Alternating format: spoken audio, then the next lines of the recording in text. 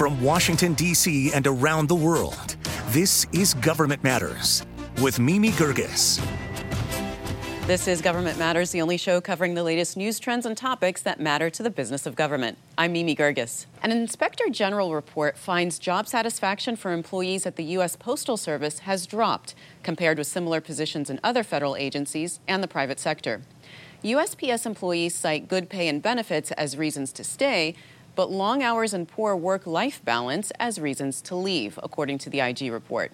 The Post Office is trying to reduce the turnover rate of its non-career workforce, which has been between 36 and 43% between fiscal years 2016 and 2021. The Department of Veterans Affairs plans to hire more than 2,000 claims processors to manage an unexpected spike in overdue cases. At the end of September, the number of claims that had been pending for more than 4 months totaled 208,000. That's almost triple the typical backlog total before the start of the coronavirus pandemic.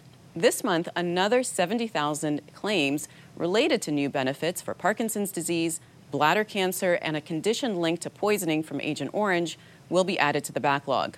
The VA expects it to take 2.5 years to bring the backlog back down to pre-pandemic levels. The Federal Chief Data Officers Council is asking for public input on its mission, workforce development, equity, and other areas.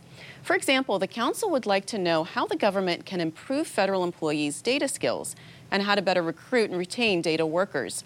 It also wants to know how the council can use data to address racial equity and better support underserved communities. Congress established the council when it passed the Foundations for Evidence-Based Policymaking Act in 2019.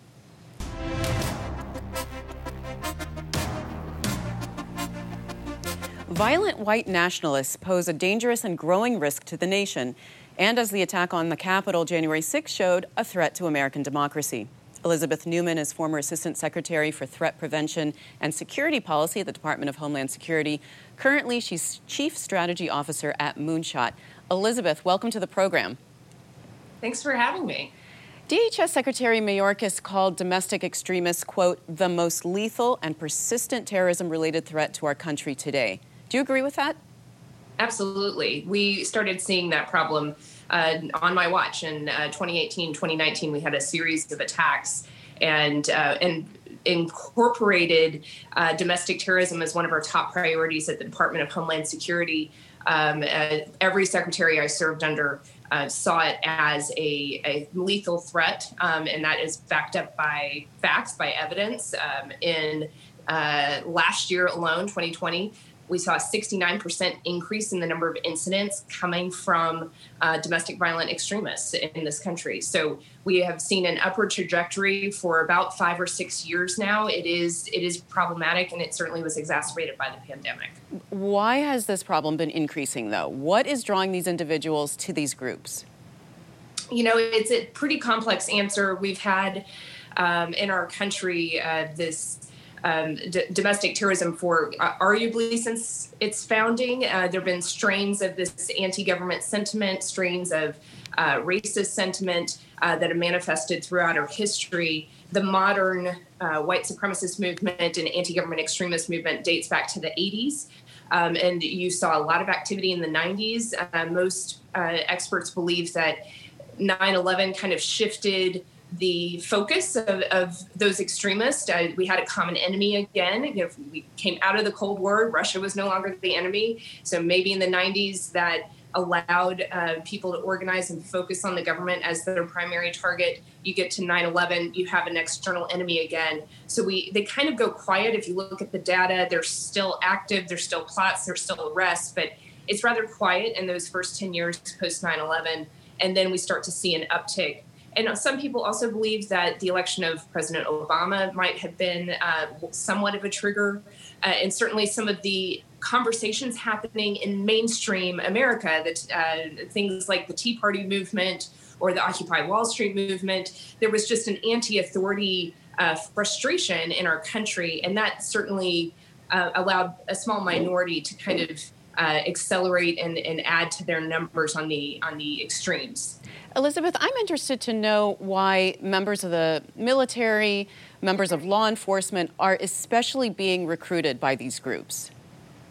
Well, it is it's both sad and something we need to be more willing to talk about as a country. So these groups, especially the white supremacist and anti-government extremist groups, have as their primary aim the overthrow of the U.S. government. They believe, and the ideologies vary. Conspiracy theories vary, but the kind of a core construct is basically the U.S. government is rotten for whatever grievance you might have based on your ideology. It needs to be overthrown, and there's likely to be a coming race war or coming civil war, and so they are either preparing for it, and others actually hold an ideology or an approach called accelerationism, and they're trying to bring it about. They're trying to conduct attacks that would disrupt society and maybe usher in that civil war faster.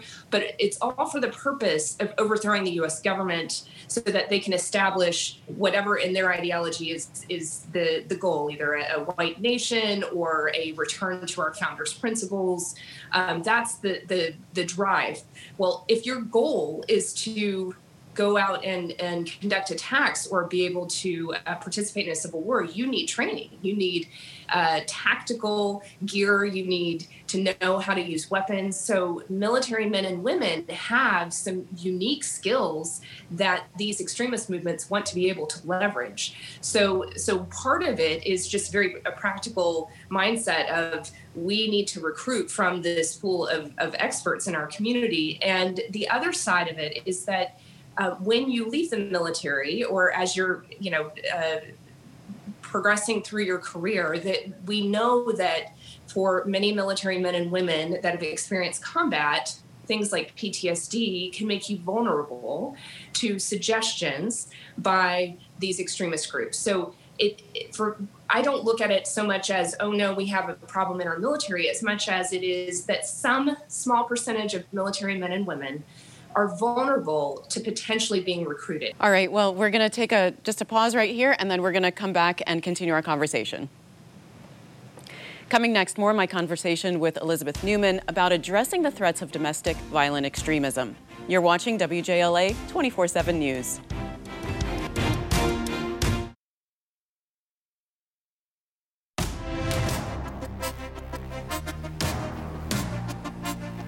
Domestic violent extremism is a growing issue in the United States. The Department of Homeland Security is rethinking its approach to the issue, both internally and externally. Elizabeth Neumann served as Assistant Secretary for Threat Prevention and Security Policy at DHS. She's currently Chief Strategy Officer at Moonshot. Elizabeth, DHS announced in the spring that it will have an internal review to root out white supremacist ideology from within the federal government. What do you know about that? How big of a problem is this within the government? Well, we know from a general population standpoint that this ideology has been growing in prevalence. The online engagement has increased quite significantly. The company I work for, Moonshot, was able to detect a 140% increase in engagement with white supremacist and anti-government extremist content in the last 2 years. So if you look at our society's engagement with these ideas and the fact that some of these extremist groups have increasingly become a part of the mainstream conversation, things like seeing the Great Replacement theory discussed on some major television networks, that you just have to recognize that with a federal workforce, you're likely going to have some small percentage of your workforce that's either susceptible to these messages or actually possibly very much involved in these movements. So what you saw out of DHS is a tasking to the chief security officer to update a number of things, everything from training to making sure that when we are doing the vetting of individuals for hiring purposes, as well as recurrent vetting that occurs as a part of your employment agreement, to be able to make sure that the questions that get asked don't just say things like, or have you ever supported a foreign terrorist organization? But you're also making sure that people that are joining the federal government don't belong to a militia, which are illegal in all 50 states. So there's a just kind of an updating of our standards and training to make sure that this particular threat is appropriately incorporated into our screening and vetting. But how do you do that while still taking care of privacy issues? I mean, do you access social media accounts? How do you do that in such a large undertaking for the federal government? It is. I mean, when you look at a DHS, for example, when you join as an employee, you are certifying, you go through a number of security clearance processes, not just to get a clearance, but to just be able to work there. You have your fingerprints checked, they do criminal background checks. So there's already a number of things that are checked as a part of the agreement for you to become an employee. So some of this is the government saying, if you want to work for the federal government, you cannot participate in or support a violent extremist movement or organization. The challenge, of course, as you kind of pointed out, is how do you know? Like, we don't have a designated list the way we do with a foreign terrorist organization. There's a predefined set of foreign terrorist organizations that make it really easy for the government to say, no, you supported ISIS, sorry, you can't, we're not going to hire you, and by the way, we're going to refer you to the FBI. The movements that are associated with white supremacy, anti-government extremism, and other violent extremists in our domestic ecosphere they tend to be less organized, and they morph and they change very frequently. So that is a bit of a challenge for how do you set the parameters to detect when you're doing those screening and vetting processes. To my knowledge, that I don't believe they're doing deep social media checks. They might check open source information like any employer would, but I don't know that they have gone to a step of doing what would be tantamount more to a law enforcement investigation. Usually you have to have probable cause to dive into somebody's private protected information. So it is much more about screening and what people voluntarily share about their associations. So Elizabeth, I would say, the larger issue, and you alluded to this, is that white nationalists are by and large American citizens with constitutional rights. So what legal tools does the government have to watch those individuals and those groups? That's the challenge, right? That's part of the reason we were caught flat-footed. We don't have a lot of good data inside the government about these groups, how large they are, how they are organized. The FBI, when they have a case to run, because somebody has crossed a criminal threshold, can certainly investigate. But before they cross that criminal threshold, it's very difficult for the government to have any tools to address it. So a lot of what you see the government investing in is what you would consider non-law enforcement or non-justice related activities, such as prevention, which there's an office at DHS, the Center for Prevention Programs and Partnerships, that invests in partnering with state and local governments and civil society in building programs to help vulnerable people, individuals that might be vulnerable to being recruited into something darker. So it is much more about,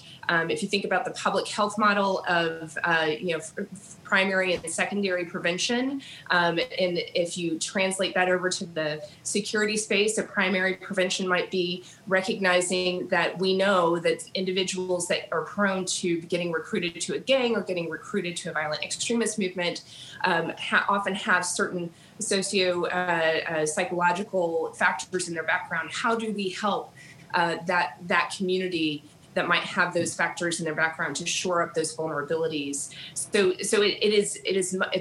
some people consider it a softer side, but we have to move upstream before somebody radicalizes, before somebody joins a movement.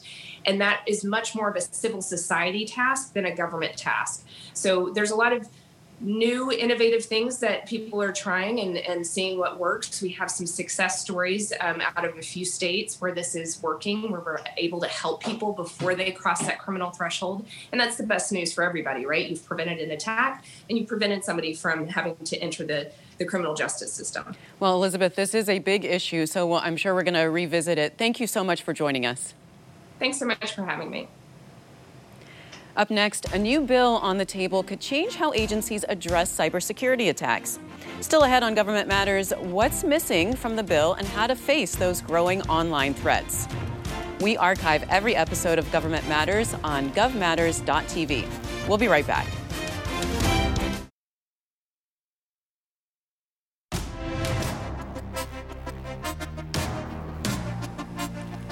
The Senate Homeland Security and Governmental Affairs Committee has a draft bill to overhaul FISMA. It's the Federal Information Security Management Act. The committee voted unanimously to advance the bill to the full Senate. Richard Spires is former CIO at the Department of Homeland Security. He's currently principal at Richard A. Spires Consulting. Richard, welcome. It's good to be here, Mimi.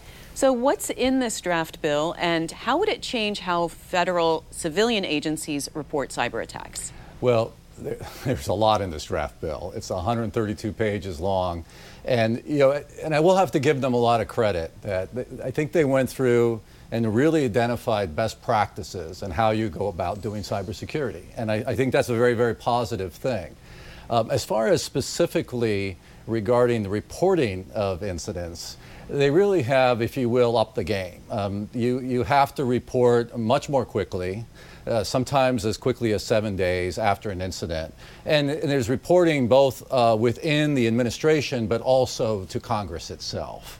And so, the other thing that they did was, most reporting today is based on the fact that there's been exposure of our personally identifiable information, or PII, right? So the credit card issues and those kinds of things in the private sector. Because of what's happened recently with the SolarWinds attack and also these recent ransomware attacks, they really want to expand that, okay, to be major incidents, which could include other things like national security issues, right, that are arisen, or homeland security issues. And so they're really Richard, going... I was actually going to ask you, how do you define major incident? Isn't that up to, whatever you think is major? Well, it's interesting, the draft legislation, it actually says that the director of OMB or OMB needs to define that, but then it gives about 8 points that need to be included in the definition. So they're pretty prescriptive as what to expect, but it's really anything that a head of the agency believes has a national security implication, a homeland security implication, or an economic security implication. That's the general thrust of where they're headed with this. So that it goes way beyond just this issue of PII.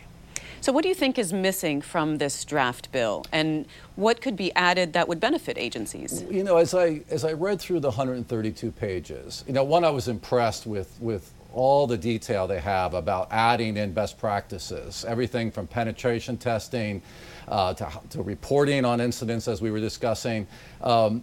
But I'll have to say, having been a practitioner in government a couple times as a CIO, the issue that I always see with this kind of legislation is many agencies, particularly on the federal civilian side, they're already overwhelmed, right? They already have a lot on their plates. If you're a CISO or a CIO in these agencies, you're trying to do so many things. And I'm a little concerned that just like the FISMA Act of 2002 and then updated in 2014, they're kind of viewed as compliance activities more than as driving real change. And so what I would advocate is not necessarily to get rid of these best practices in the bill, but I always come back to focus on what's most important. And so what I would advocate is that agencies be forced to do real planning around their IT modernization plans, a 5-year view with real detail, but integrated into that is their cybersecurity modernization plan, okay? And it needs to be risk-based. We always talk about doing risk-based assessments because you can't do it all. And I think it would be better if the bill were more oriented that way so that OMB could work with each agency and laying out that kind of modernization plan rather than forcing each agency to try to meet all the requirements, all these best practices out of the gate, which is kind of the way it's written. Does this bill affect federal contractors, and are they happy with what's in this draft? I would say that the bill does affect federal contractors to some degree. There's reporting requirements. For instance, if you're a contractor and you're breached and you're working for an agency, and there could be an impact to that agency, you need to immediately report to that agency that you've been breached as a contractor. I would say the requirements in the bill also, I mean, a lot of the work that will be done by contractors. And, again, it ups the game. It's good stuff, but I just worried about the implementation of it for agencies that frankly are so overwhelmed right now. So, Richard, how do you determine success of cybersecurity at the federal agencies? That's a great question. It's not a simple thing of a couple metrics, right? And one of the good things about the bill is this idea that CISA, which is part of DHS, right, that gets a lot more responsibility, by the way, in this bill for handling and working with agencies across the federal civilian space in particular, but that they would be doing a continual analysis of agencies, okay? They would be monitoring agencies. They would be doing penetration testing. They would be really working to assess how good an agency is in cybersecurity. I think that's a real positive thing if we can get that set up and working well. And what about that bigger role for CISA? Do you think that's a positive? What kind of... I think it is overall. I mean, so many agencies, and particularly, let's say, the smaller agencies in the civilian side, they just do not have the wherewithal to do this well. They don't have the talent, they don't have the money. And so CISA is there to provide, if it's really meant for them to provide more support. Like one of the things in the bill is this idea of them standing up, a security operations center as a shared service, and piloting that so that smaller agencies, rather than them trying to do it themselves, if they could get CISA to do that for them, I think we've moved the ball forward for many federal agencies. Well, Richard, thank you so much for joining us and for being on the program. Well, thank you, Mimi. If you miss an episode of Government Matters, it's on our website, govmatters.tv. And tell us what you thought about today's program. You can reach us on Twitter at GovMattersTV. Follow us to get the latest updates and a behind-the-scenes look at our program.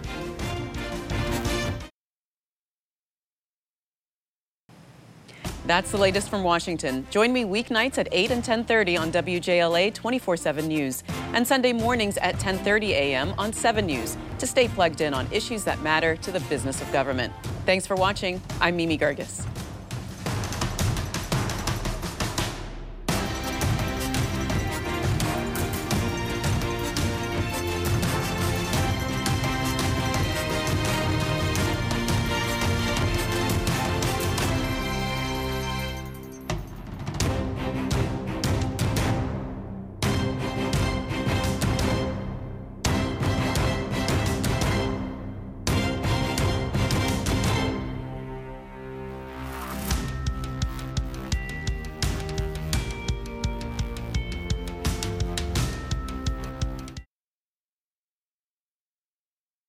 Thanks for listening.